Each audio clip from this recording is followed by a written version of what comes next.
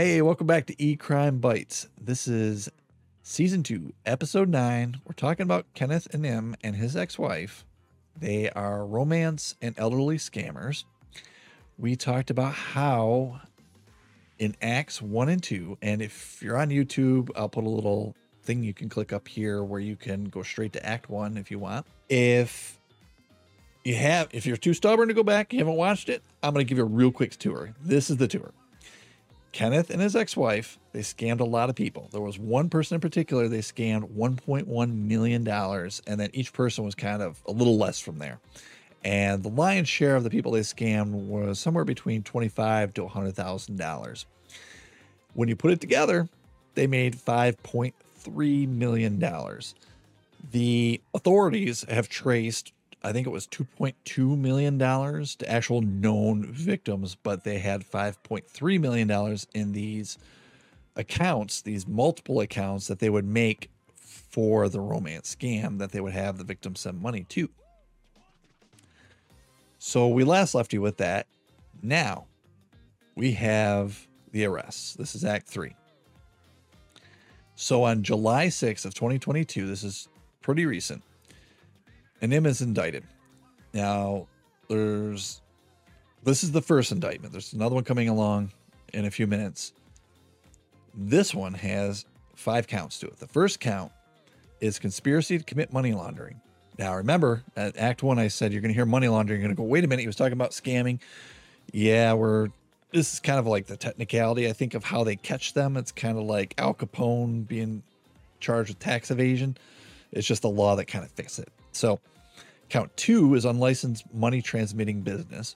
Counts 3 through 5 is money laundering spending statute. So 6 days later, Kenneth's arrested. So the indictment came out a little under a week later, he's arrested. He asked for bail. So Kenneth asked for bail through his attorney.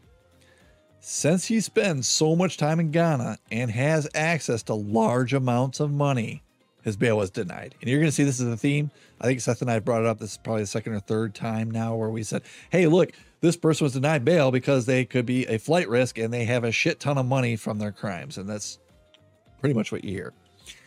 So other reasons why he's a flight risk. His new wife and child live in Ghana. So they say, hey, he could just take off and go live with his family over there. In some paperwork, and the judge cites this, he stated once that he moved to Ghana in 2019.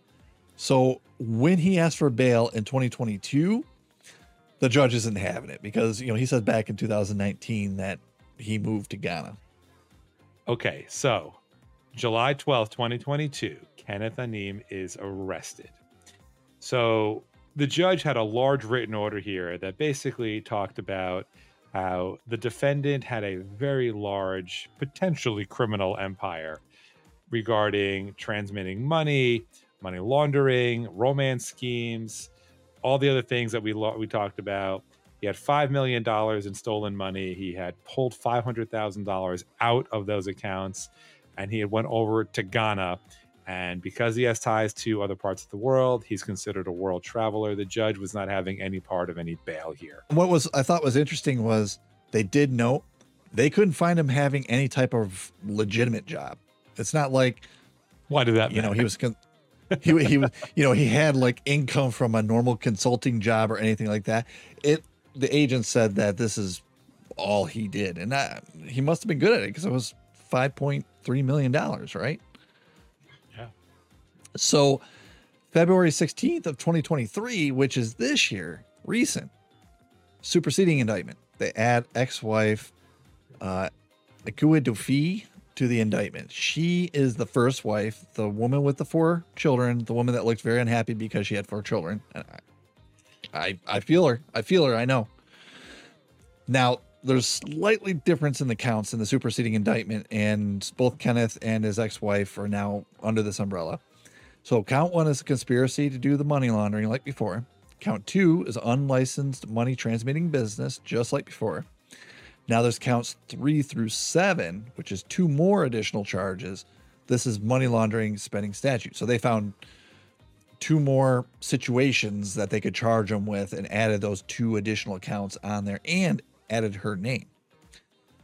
And I didn't mention it, but for you audio listeners, I've been showing her picture here to the video viewers as well. This is every time I see it, I don't think it's a mugshot because she's not wearing like a mugshot looking clothes, but she looks so unhappy. So it's got to be a driver's license photo, I imagine, because that's the only other place you're going to be that unhappy, right? Getting your driver's license. I would say it looks like a passport photo because of the white background, but what do I know? Yeah.